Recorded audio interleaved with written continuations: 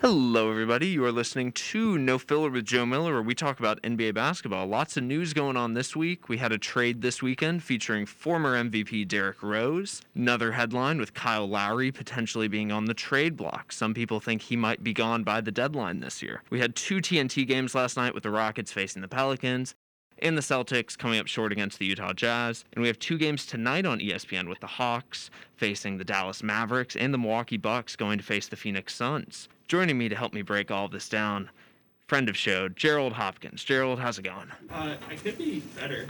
I won't lie there. Right now, I'm sitting on the fact that I dropped my coffee coming in here. I tried the new Dunkin' pink velvet something. I had it on top of my car. I closed my door, and it just went straight down off my car and spilled. So I've had better days, but Joe, you gave me a chance this week to watch a little bit of NBA basketball, something I usually don't get a chance to do with my busy schedule. That sounds like I'm flexing. I'm really not. So it's nice to sit down and last night watching some of those TNT games, right. Remembering that Shaq's kind of funny. His glasses don't fit. But it was fun to watch some of these games that I'm excited to be on. No, absolutely. I was especially excited for this one because I wanted to see the Donovan Mitchell post-game interaction with Shaq, but they just didn't give Shaq the question at the end there. I was kind of... Thank God. Honestly, probably a good thing if you watch the last interaction between those two, but... No, I was a little disappointed there. I kind of wanted some more NBA Twitter drama. You need more? You need more NBA Twitter? Are you going to sit here and tell me I came on this show and you need more NBA Twitter drama? That's all the NBA is. It's NBA Twitter. The NBA, I've talked to this to a lot of people, but the NBA is definitely the most Twitter sport, I think, of all of the big ones. Baseball and hockey are virtually non-existent. They pop up every now and then, but those are all the nerd corners. All the baseball and NHL people, you find the great weird statistics that don't really matter, but they're really fun to think about, right? You're oh yeah, this dude hits 33.8% into the middle left gap of the outfield. And you're that's great. Why aren't you in an MLB front office, right? or somebody's gonna try to define possession in hockey, and you're I don't know how you did it, but good luck. But the NBA, it's kind of funny because first of all, the players, and I know we have a lot to talk to you about, so I'm gonna try to be quick. But you have a lot of player empowerment and the ability that stars are really the center focus of the NBA. Yeah. So they create their own fun, right? Interviews, right? Any Russell Westbrook interview could be a Twitter clip. Right. There's always that opportunity. LeBron James could just tweet out of nowhere, and it could be something that just starts the engines. It's not the same if Lamar Jackson even tweets out something because he has less capital, and it even though he's an amazing quarterback, you still need a couple good receivers. You need some good running backs because you could be a good quarterback on a bad team. It's really hard to be a really good player on a bad team unless you're Zach Levine. And as a Bulls fan, I understand that. So, that's why this the world of Twitter really loves the NBA because it's probably the closest you can get to some of these stars compared to other sports. No, absolutely. When you see one thing I like about just the NBA aesthetically is you see these guys and they're wearing jerseys and shorts, but compared to hockey, baseball, or football, you don't have that physical connection, at least being able to see them, where with NBA players, what tattoos LeBron has on his left arm. I remember Kent Bazemore has that one emoji, I think on his right shoulder. You just get a very personal connection where in the NFL, I know football is much more popular in this country. That's not really disputable, but you don't see these star players' faces that much. Mainly you'll see quarterbacks on the bench. But that's really it in terms of the NFL. But before we get going, I want to ask you this. I ask most guests this question before we get going. But what's your favorite team in the NBA, and how long have you been watching? So I wore this in because I knew you were going to ask me this question, right? I wore my Bulls hat. My parents got me for Christmas this year. Thank you, Mom and Dad. I've been a diehard Bulls fan forever. I've just been a basketball nerd for a long time, right? So the NBA has kind of trickled into that. I really started watching once Derrick Rose was drafted, seriously, in a young age. It's kind of the stuff I remember. But I've been watching college basketball and just a bunch of high school basketball too in Chicago for as long as I can remember. So even my NBA knowledge is still kind of getting there, here and there. But I try to be a little bit of a nerd about it, and I'm not good enough yet to be a nerd, but we're working on it. But yeah, I've been watching the NBA basically since Derrick Rose was drafted to the Bulls because that was a really big moment. Yeah, good deal. No, Derrick Rose, near and dear to all Memphis fans' hearts. A little bit of a love-hate relationship there with some of those missed free throws, but that's neither here nor there. Oh Speaking my God. of Derrick Rose, by the way, let's jump into the trade that happened last Super Bowl Sunday. This was the big news of the day. The game wasn't really that much to watch, but former MVP Derrick Rose was sent to the Knicks, reuniting him with coach Tom Thibodeau. Fun fact, he's coached Derrick Rose at every NBA spot he's been in so far, which is kind of crazy. Dennis Smith Jr. and a Charlotte Hornets second-round pick are being sent in exchange back to the Detroit Pistons. So just to reiterate that, Dennis Smith Jr. and a 2021 second-round pick, which is probably going to be in that top 40 range, are going to the Detroit Pistons, and the New York Knicks are getting Derrick Rose. I think this is good for the Knicks, at least for this season, because they're 26th right now in offensive efficiency. They've struggled a little bit on that end, and Dennis Smith Jr. has just been getting lost in the rotation. He's played 3 games so far this season. He even asked the New York Knicks if they would demote him to the G League just so he would get some playing time. So Derrick Rose, I think, is going to play more minutes, as we saw a little bit last night. He played about 20 minutes. He didn't shoot that well, but it's his first game there. Going to cut him a little bit of slack. So I think this is good for the Knicks. What do you think about this trade so far? So this is kind of one of these things where everyone complained about with the Knicks, this lack of culture, this lack of identity, and all these the things that we love to talk about in especially sports media that we really can't put a thumb on, right? Like, what is culture? Exactly. It's like it's a great thing that when teams are winning, oh, look at Greg Popovich, he has a culture, right? Even though we don't really know what that really it's pretty means. Amorphous. Yeah, we don't know what it is. But it's one of these things where Tom Thibodeau knows what he can get out of Derrick Rose, and I'm intrigued with this trade because you don't necessarily need Derrick Rose, but it's nice to have him, and you kind of got him for a decent price. Right.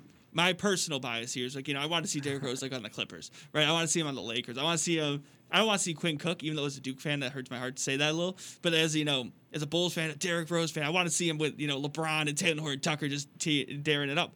But now he's going to be part of this next jump because now the Knicks look competent.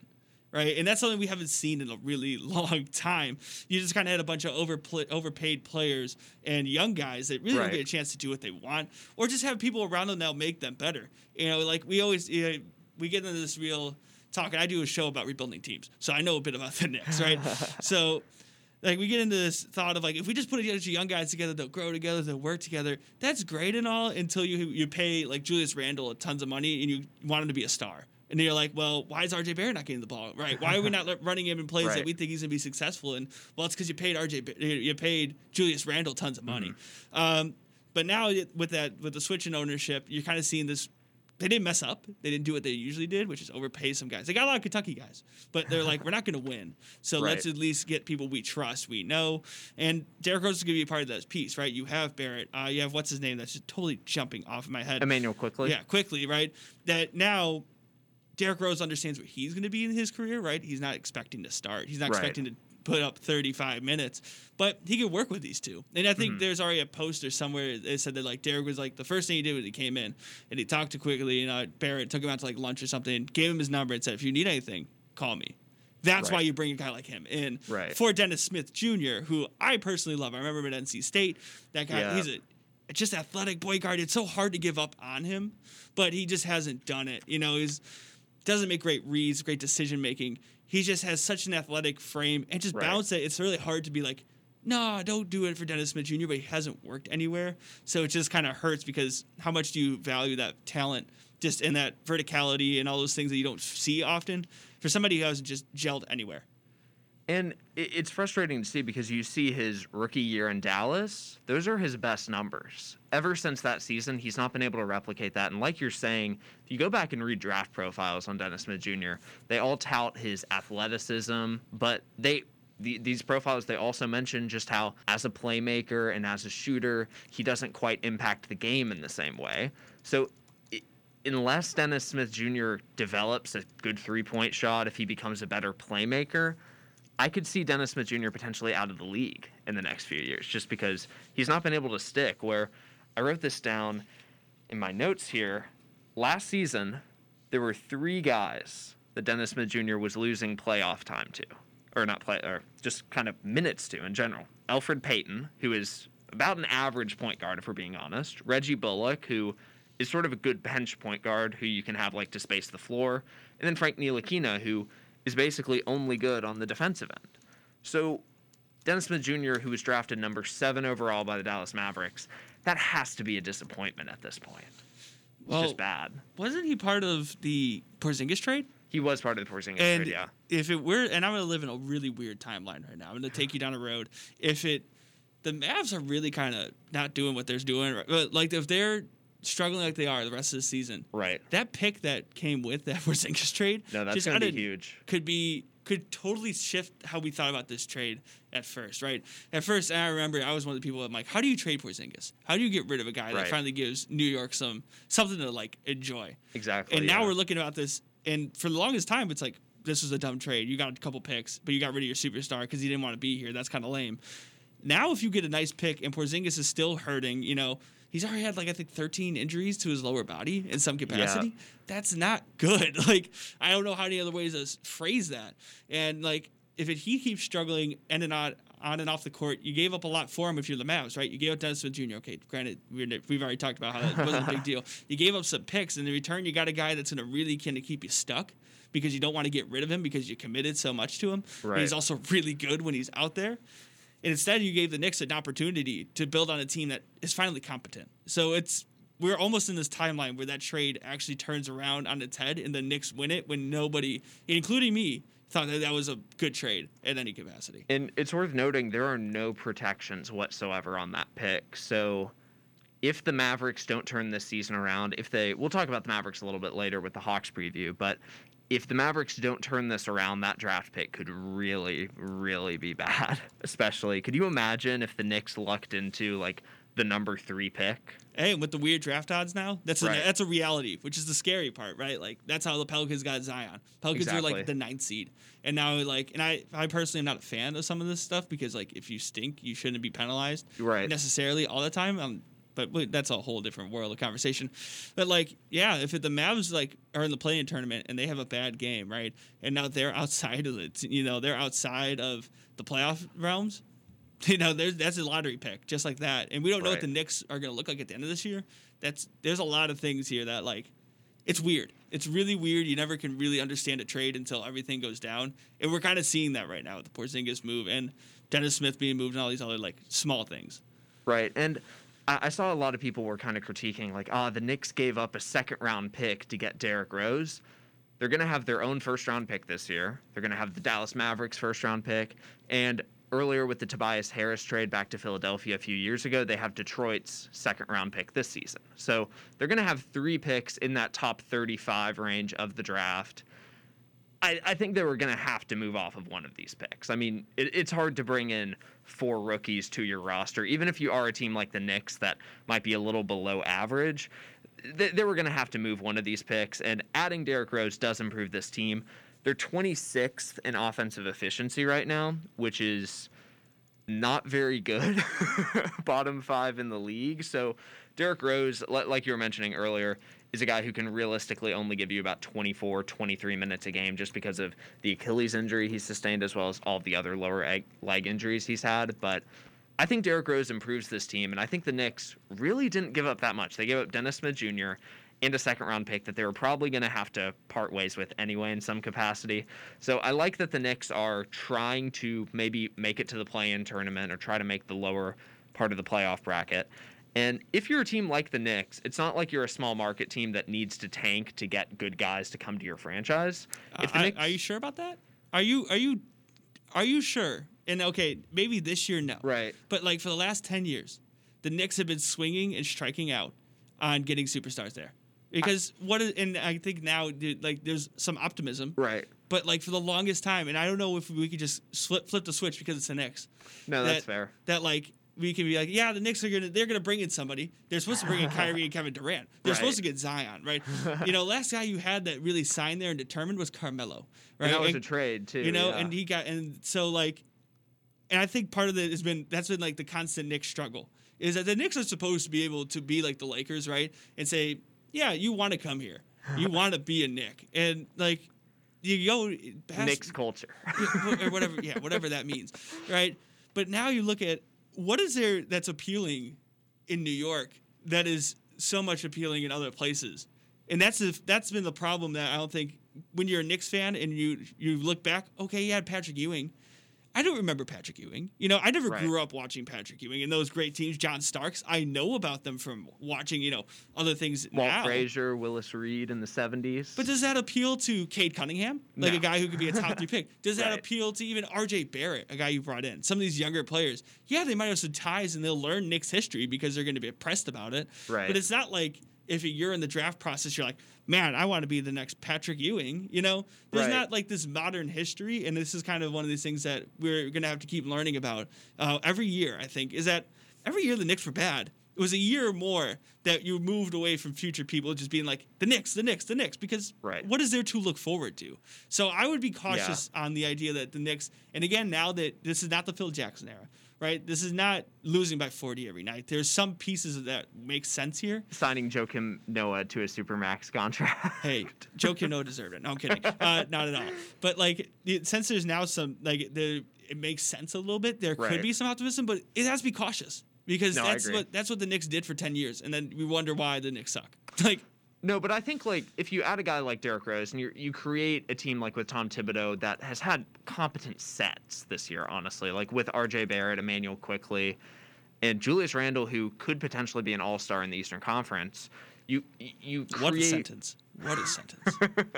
Yeah, if you were to ask me last year, like who would be the front court starters in the Eastern Conference or who would make it for front court, I would not say Julius Randle would not come up in that conversation. So he's been having a remarkable year. I think he's averaging a double-double still right now. I think he's at 23 and 11. So the Knicks are always something to work out. I mean, just historically, they don't have, I think, the brand that the Lakers have, like you're talking about.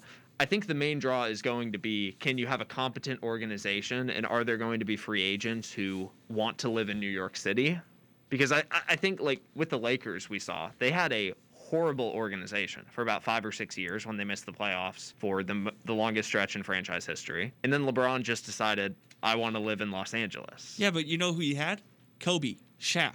Right. Right. Even just on that note, there was this idea, and first of all, with California, New York, right? It's snow or palm trees. You know, it's kind of what you get down to, right? No, that's a good point. That's a good point. And then part of that's been part of the player power movement, right? That hey, I don't want to live in Milwaukee. You know, maybe Milwaukee sucks. Like, and it's not. I have Right. no shame against Milwaukee personally, but like that, there's been one aspect too.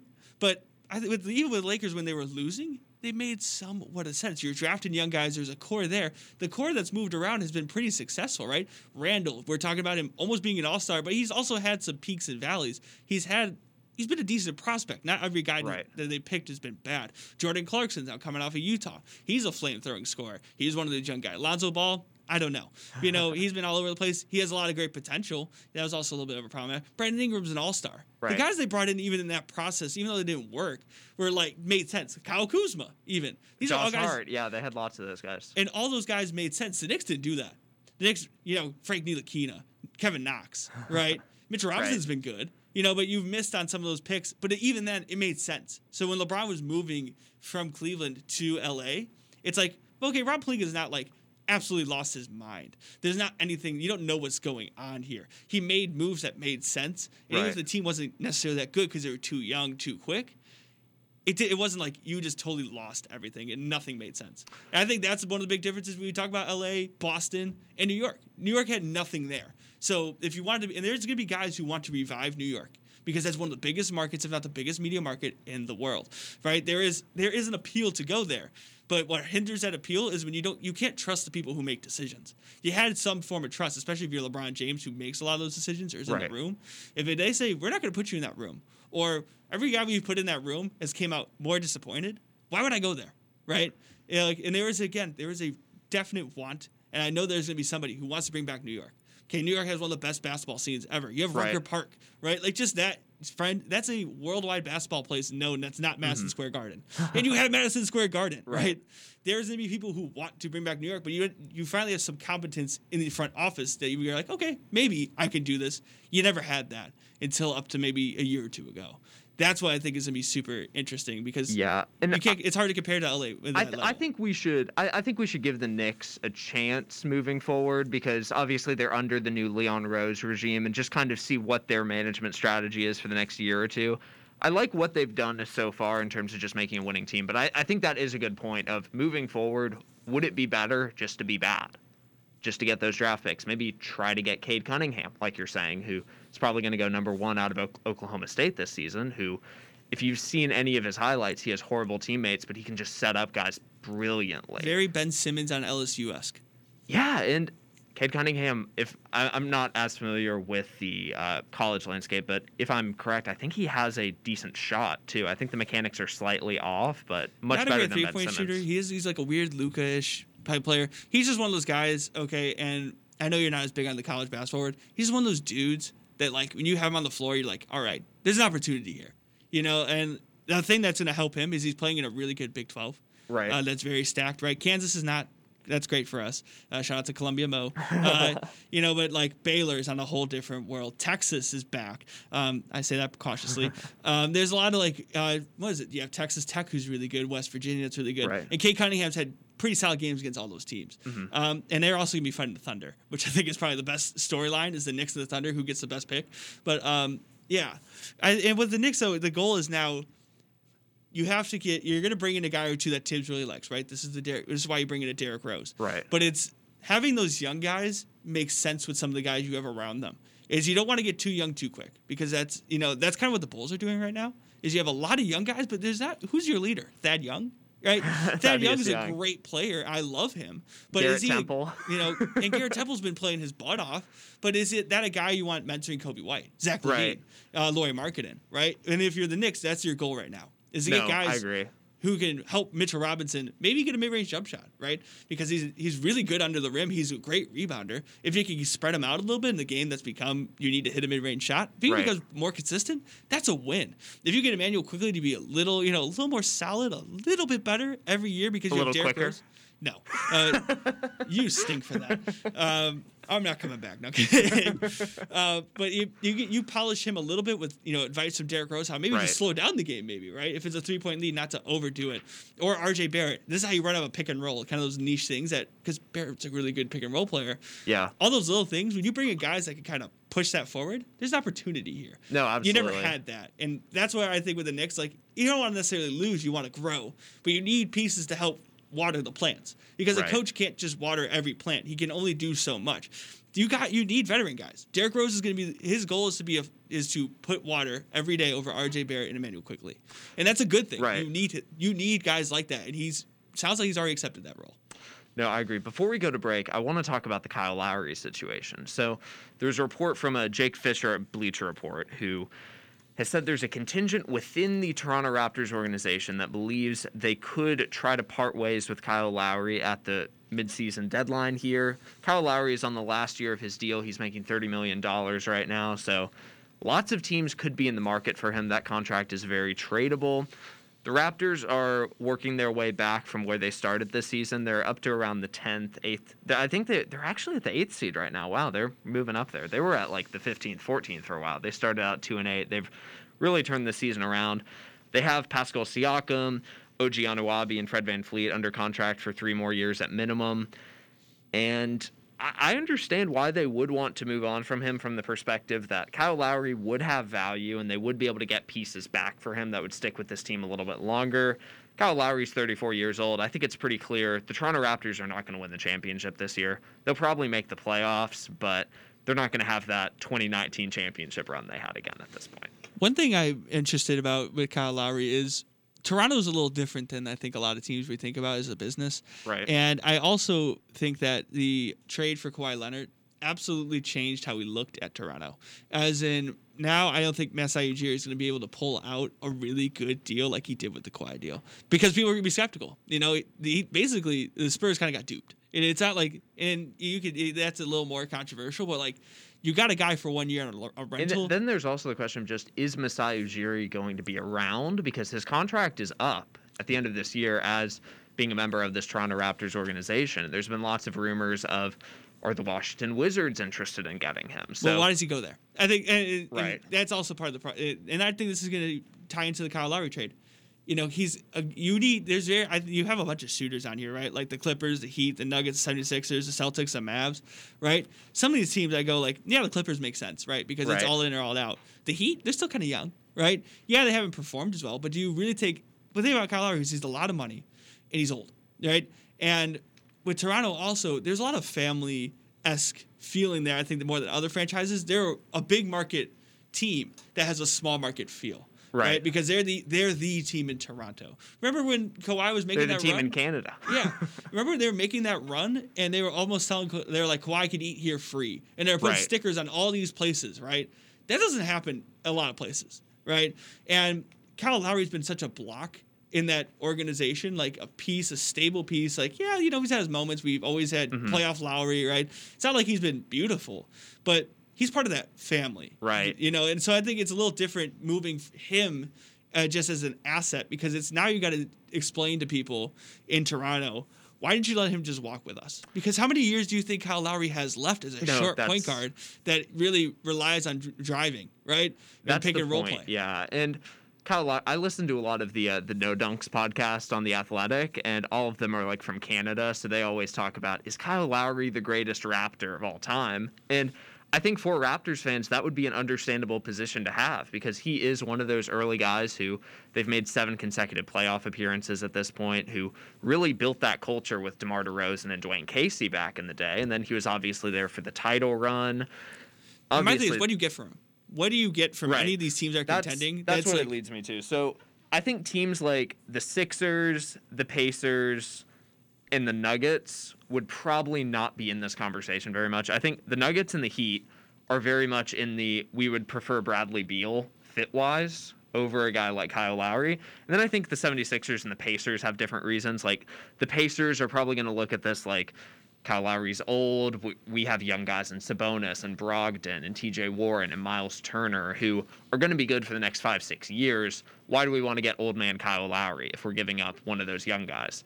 And then I think the 76ers, they're the first seed in the Eastern Conference right now. I don't think they want to mess that up right now, trying to trade like Tobias Harris or Ben Simmons. That just doesn't make a lot of sense. I think the 3 teams we're going to look at here are the Clippers, the Celtics, and the Mavericks.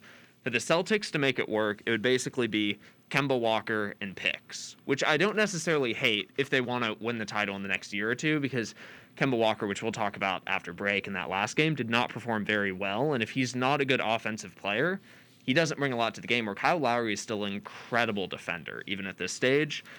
The Dallas Mavericks are in a similar position where they'd have to give up Josh Richardson and probably either James Johnson or Tim Hardaway just to make the contracts work, and maybe a pick, something like that.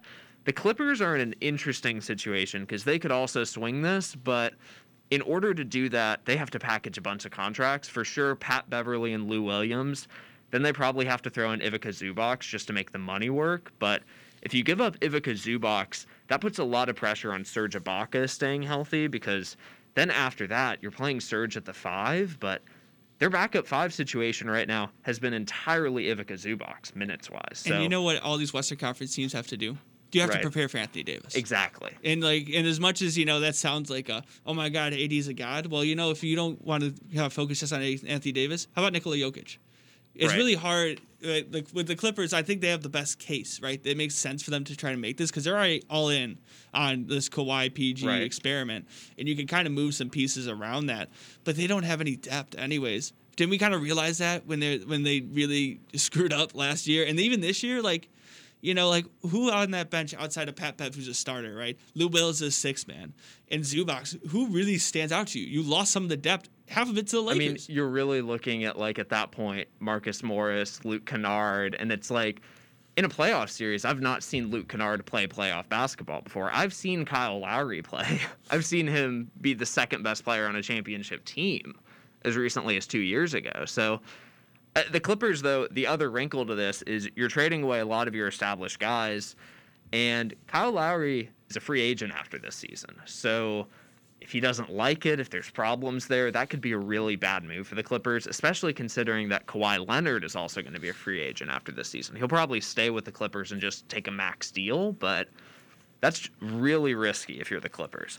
I think the Celtics would be my preferred destination because I think that bumps them up to that 4th team in the East that's contending. Obviously, you have the Nets, the Bucks, and the Sixers, but the Celtics and the Pacers have sort of been right there knocking on that door. I think if you add that defense and that consistency from Kyle Lowry, that could really bump them up to that next tier. The one thing I know we got to get to break, right? Is with the Celtics, I'd be interested to see if they just do it out of sheer spite for each other, right? They had that really big 7-game series, right? Right. We kind of had this feeling like they're not that far apart, right? So I don't know if Danny Ainge does it, right? Or Masai Ujiri, even though does it, just because it's like, do you really trade to a team that's 1 or 2 steps close, Right. that's like right next to you? Because if they feel Kemba's gonna make them better, do you really want to help them? And even if you think Kyle Lowry's gonna make you better, I don't think either team's gonna go like rise this whole like stratosphere better from that trade. So out of sheer spite for each other, because you're gonna see each other in the playoffs, do you make that move? I think is the question. And the Celtics and the Raptors have played each other a ton of times at this point in the playoffs. So that's definitely a fair point. But folks, we're going to go ahead to break. When we return, we're going to talk about the games last night and do a little bit of preview for the games tonight. You're listening to No Filler with Joe Miller on KCUU 88.1 FM. Hello, everyone. Welcome back to No Filler with Joe Miller, joined here by Gerald Hopkins. How's it going? I'm still here. You haven't kicked me off the show yet, so I'm doing pretty good. We'll see if that changes by the end of the episode. Yeah, I got to put a little pressure. We're setting the full court press to make sure I don't mess up. Right. No, definitely. So we had 2 pretty interesting games last night. So first we had the Rockets-Pelicans. The Pelicans were able to beat the Houston Rockets by 130 to 101. Obviously, Victor Oladipo and Christian Wood are out for this team, but Rockets are finding themselves in the play-in game around the 10th seed. They've won 4 straight at this point. Do you think the Pelicans have a shot of staying in the play-in tournament and maybe even moving up to the 8th, 7th seed? I hope so. I hope so, because this is a team that's supposed to kind of make sense and just hasn't at all. I think there's just a lot of growing pains. Do you have a team that's supposed to be really good defensively? You brought in one of the top-minded defensive coaches in Van Gundy. Right. You have Lonzo Ball, who's supposed to be a really good on-ball defender. Zion Williamson is supposed to be this freak of nature athletically, who's supposed to be able to just get out of nowhere. Jackson Hayes, Steven Adams, Eric Bledsoe.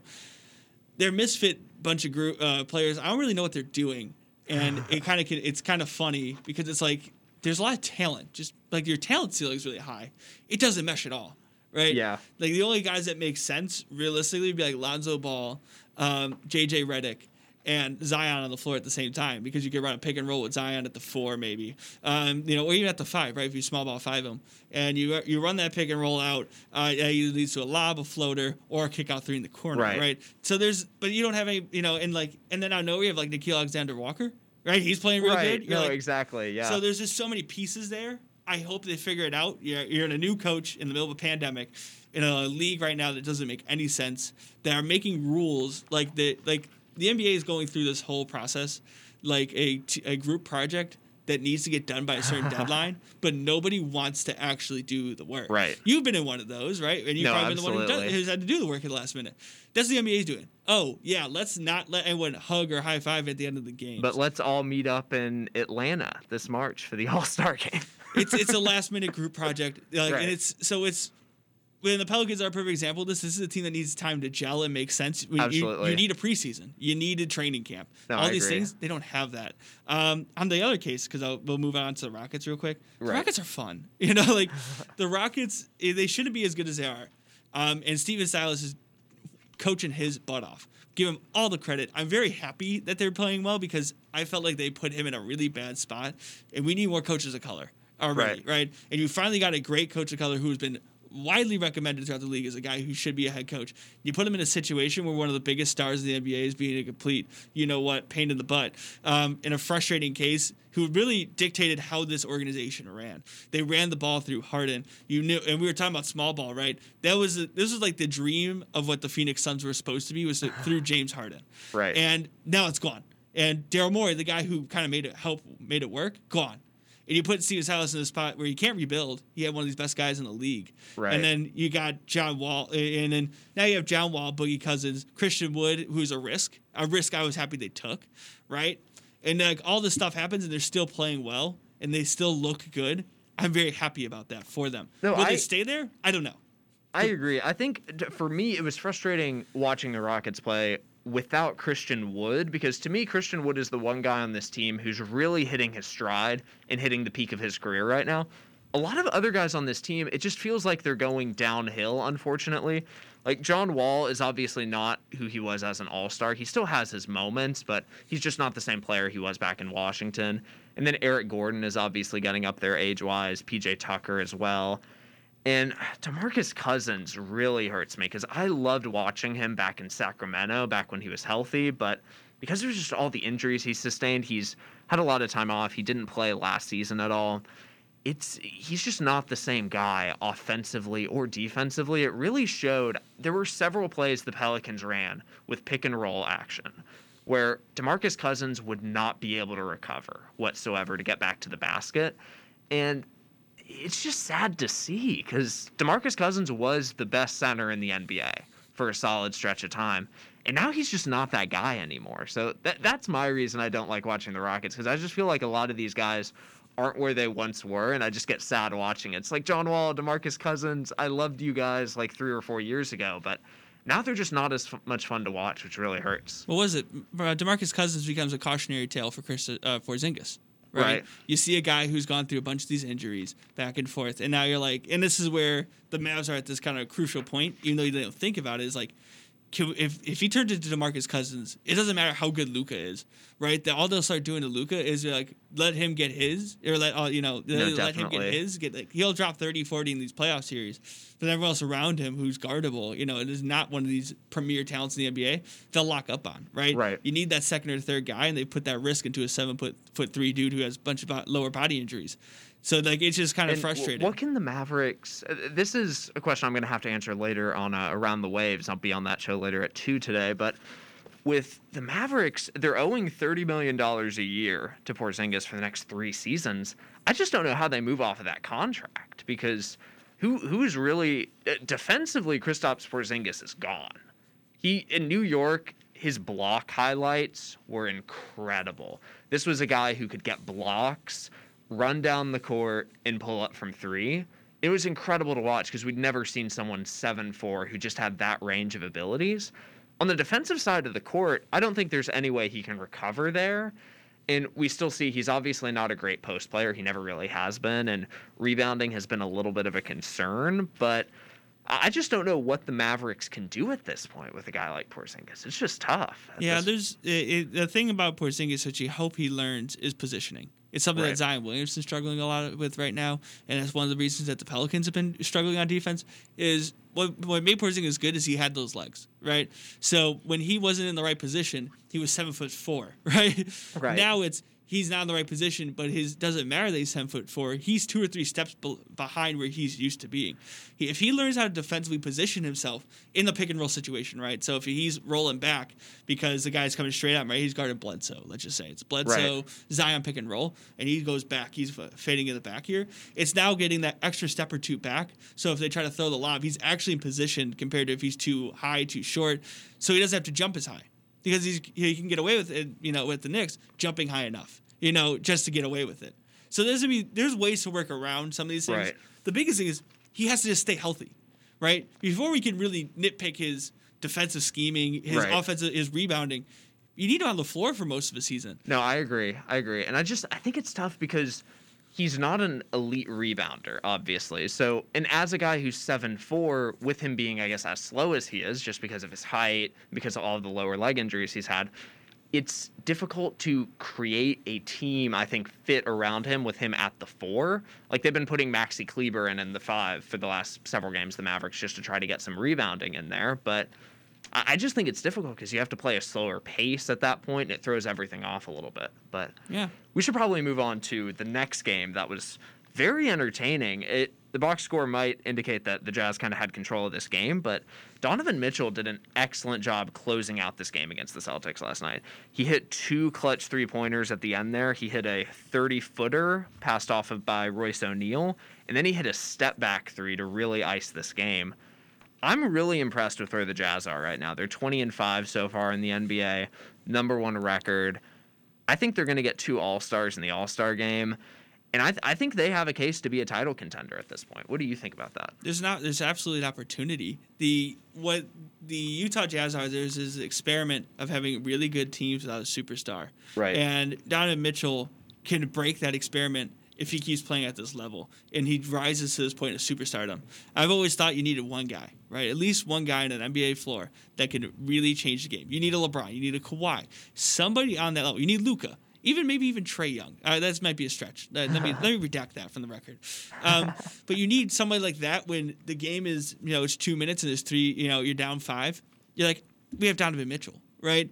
And sometimes you've been like, yes, we have Donovan Mitchell. Other times it's been, we have Donovan Mitchell, right? Once you get to that point and he's moving there, I think, they've been really critical. People have been really critical, not just Shaq, of Donovan Mitchell and his like growth. The dude's been in the playoffs every year he's been there, right? He's young, and he's a dude that not a lot of people took chances on. We're mad at him for not being a superstar yet. He's been in the league for 3 years, and he's grown every year. And he's much better than draft mate that we were talking about earlier, Dennis Smith Jr. By a mile. Right. And the thing about the Jazz, every other part of that team is finally making sense. Mike Conley, which was a great move at the time. Last year, I was like, he wasn't playing like himself. And then everyone's like, well, that was a bad move. Well, now it makes sense again because he's playing like himself. Bogdan Bogdanovic, who wasn't in the bubble.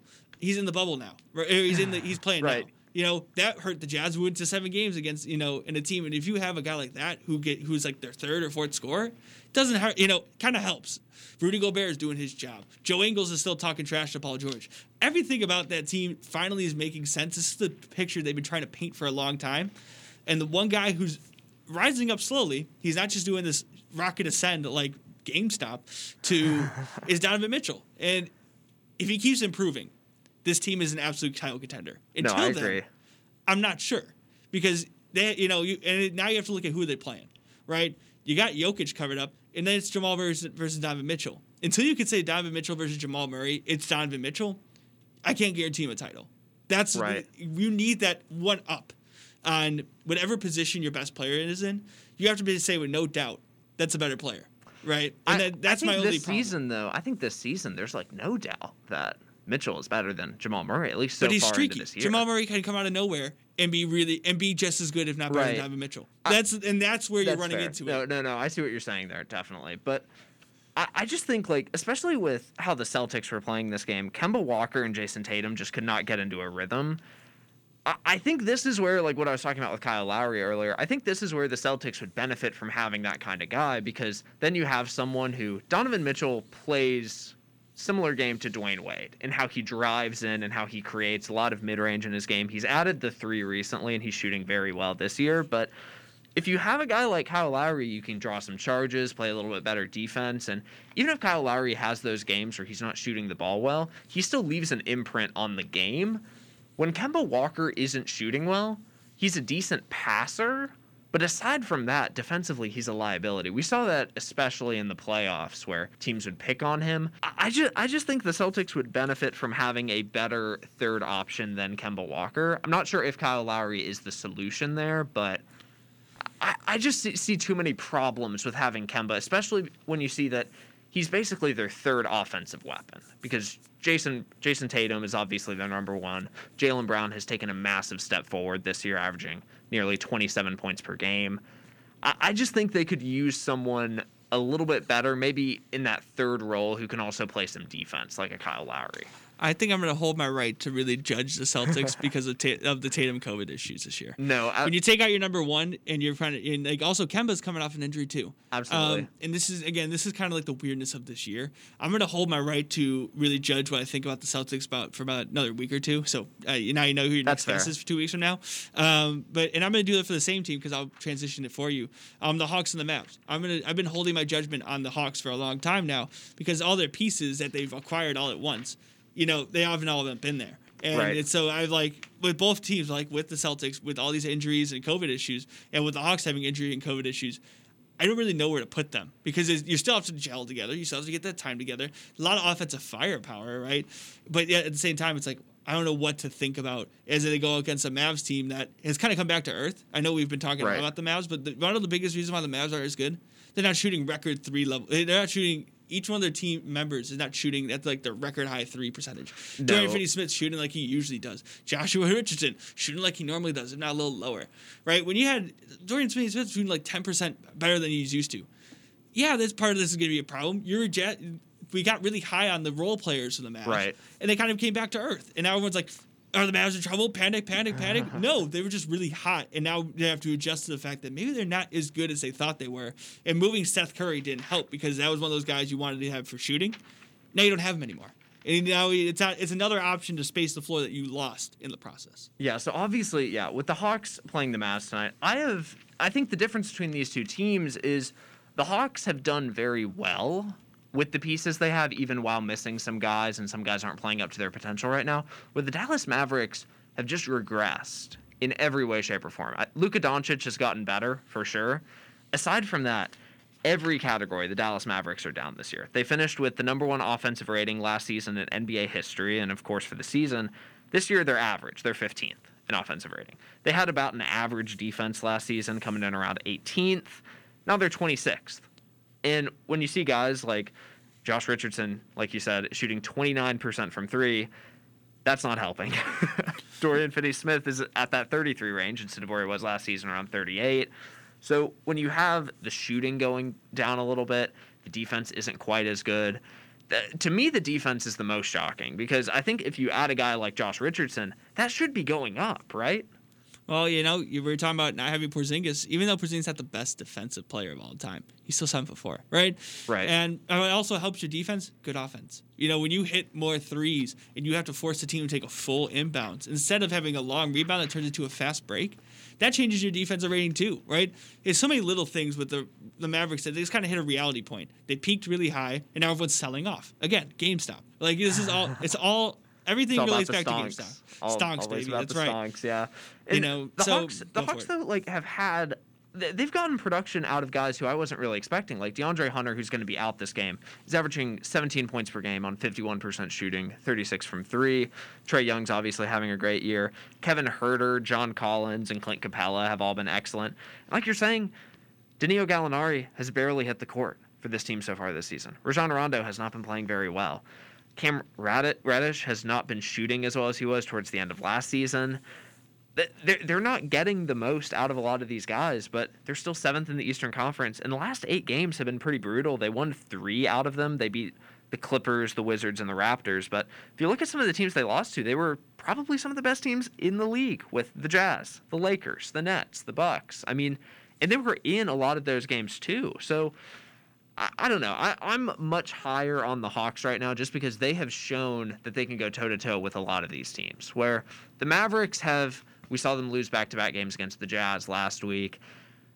I'm going to need to see something change there. I don't know what they can really do to add rebounding, just given the roster limitations, but I think I'm probably going to take the Hawks tonight. Who do you think is going to win this game? I like the Hawks on it because I think, like you said, the Hawks are just kind of hot. Right. It's just kind of hard. This is a weird game because they don't have Hunter. I think Hunter's really he's grown up, even though he was one of the older guys who he was drafted. And I'm going to transition it again for you because, I do 2 podcasts. I understand how to do that, right? My question with the Hawks is my same with the Bucks. They made a lot of moves. Are they actually all really worth it, right? So you're talking about how some of these guys have played really well and they haven't had their full pieces. Now those pieces have to work, right? It's easy to us to just throw talent in and be like, talent equals win. Right. And like more times than not, especially in the NBA, it does. But it doesn't always, right? So there's always that weird level of like, is there enough talent and does that talent work? Right. Like, so, and I asked this question with the Bucks too, because you brought in Drew Holiday, right? You got rid of some of your bench depth. Technically your talent ceiling is a little bit higher when you have one of the better, 2 guards in the league, 2 1 guards, combo guards, whatever. And you have Giannis Antetokounmpo. But at the same time, you lost a lot of your depth. And did you make a move that was worth it? And on the other hand, they're playing the Suns, one of my favorite teams to watch. Right. Because I am, first of all, a secret. Shh, we'll keep this one quiet. I'm a DeAndre Ayton stan. Okay? Secretly. Not that I think he should have been the first pick, but I really like what he's done for the Suns. I think he's really, really good. Really good? Okay. Okay. So, Confidential. No one can repeat that. Again, redacted from the record. But, like, I want us to, like, the Suns are fun, okay? And they got Chris Paul, and they didn't destroy their future to get him. That's what I'm so happy about, because the Suns, I talked about him, I think, a couple months ago.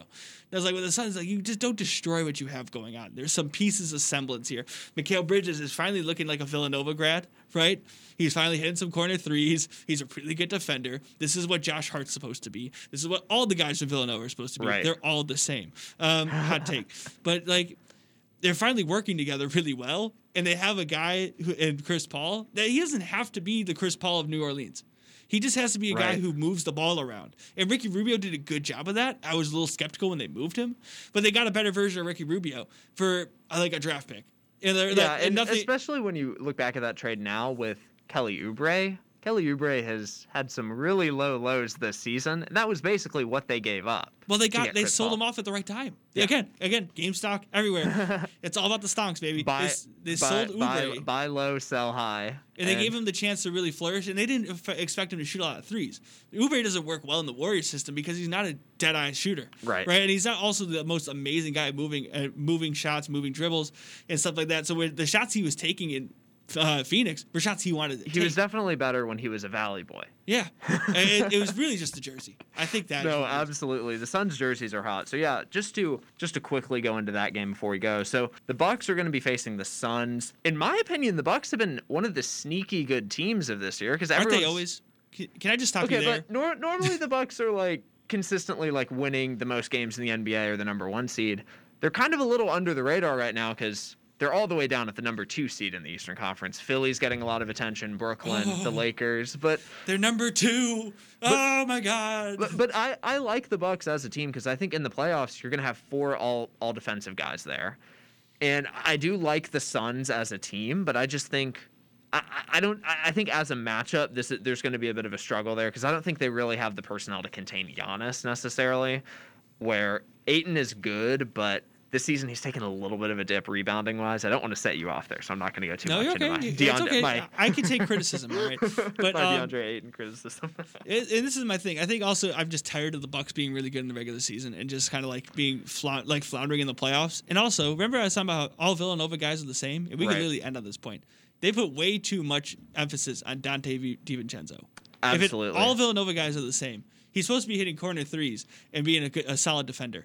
Now they're expecting him because he had that one really good game in the championship where he was hitting corner threes and playing good defense to be like a cornerstone. They have no depth. And I think we can agree there. I think he's definitely like a fringe starter. I don't know if he's quite there yet. I think that's fair. Well, they have no depth on their second team. He's supposed to be the sixth man. It's like Bobby Portis. It's like Bobby Portis is their guy coming off the bench this season. And I love Bobby Portis. Bobby Portis punched one of my own guys at the Bulls. I still loved him because he played with heart. No, it's not enough though. I agree. I think in the playoffs it might be less of a concern just because bench guys are the rotation shrinks in the playoffs. Except for Mike Budenholzer. Keep that in mind. You're talking about Mike Budenholzer, baby. You relax. Another day, another Mike Budenholzer problem. Well, folks, we have to go. Gerald, thank you so much for coming on the show. Thank you for listening to No Filler with Joe Miller.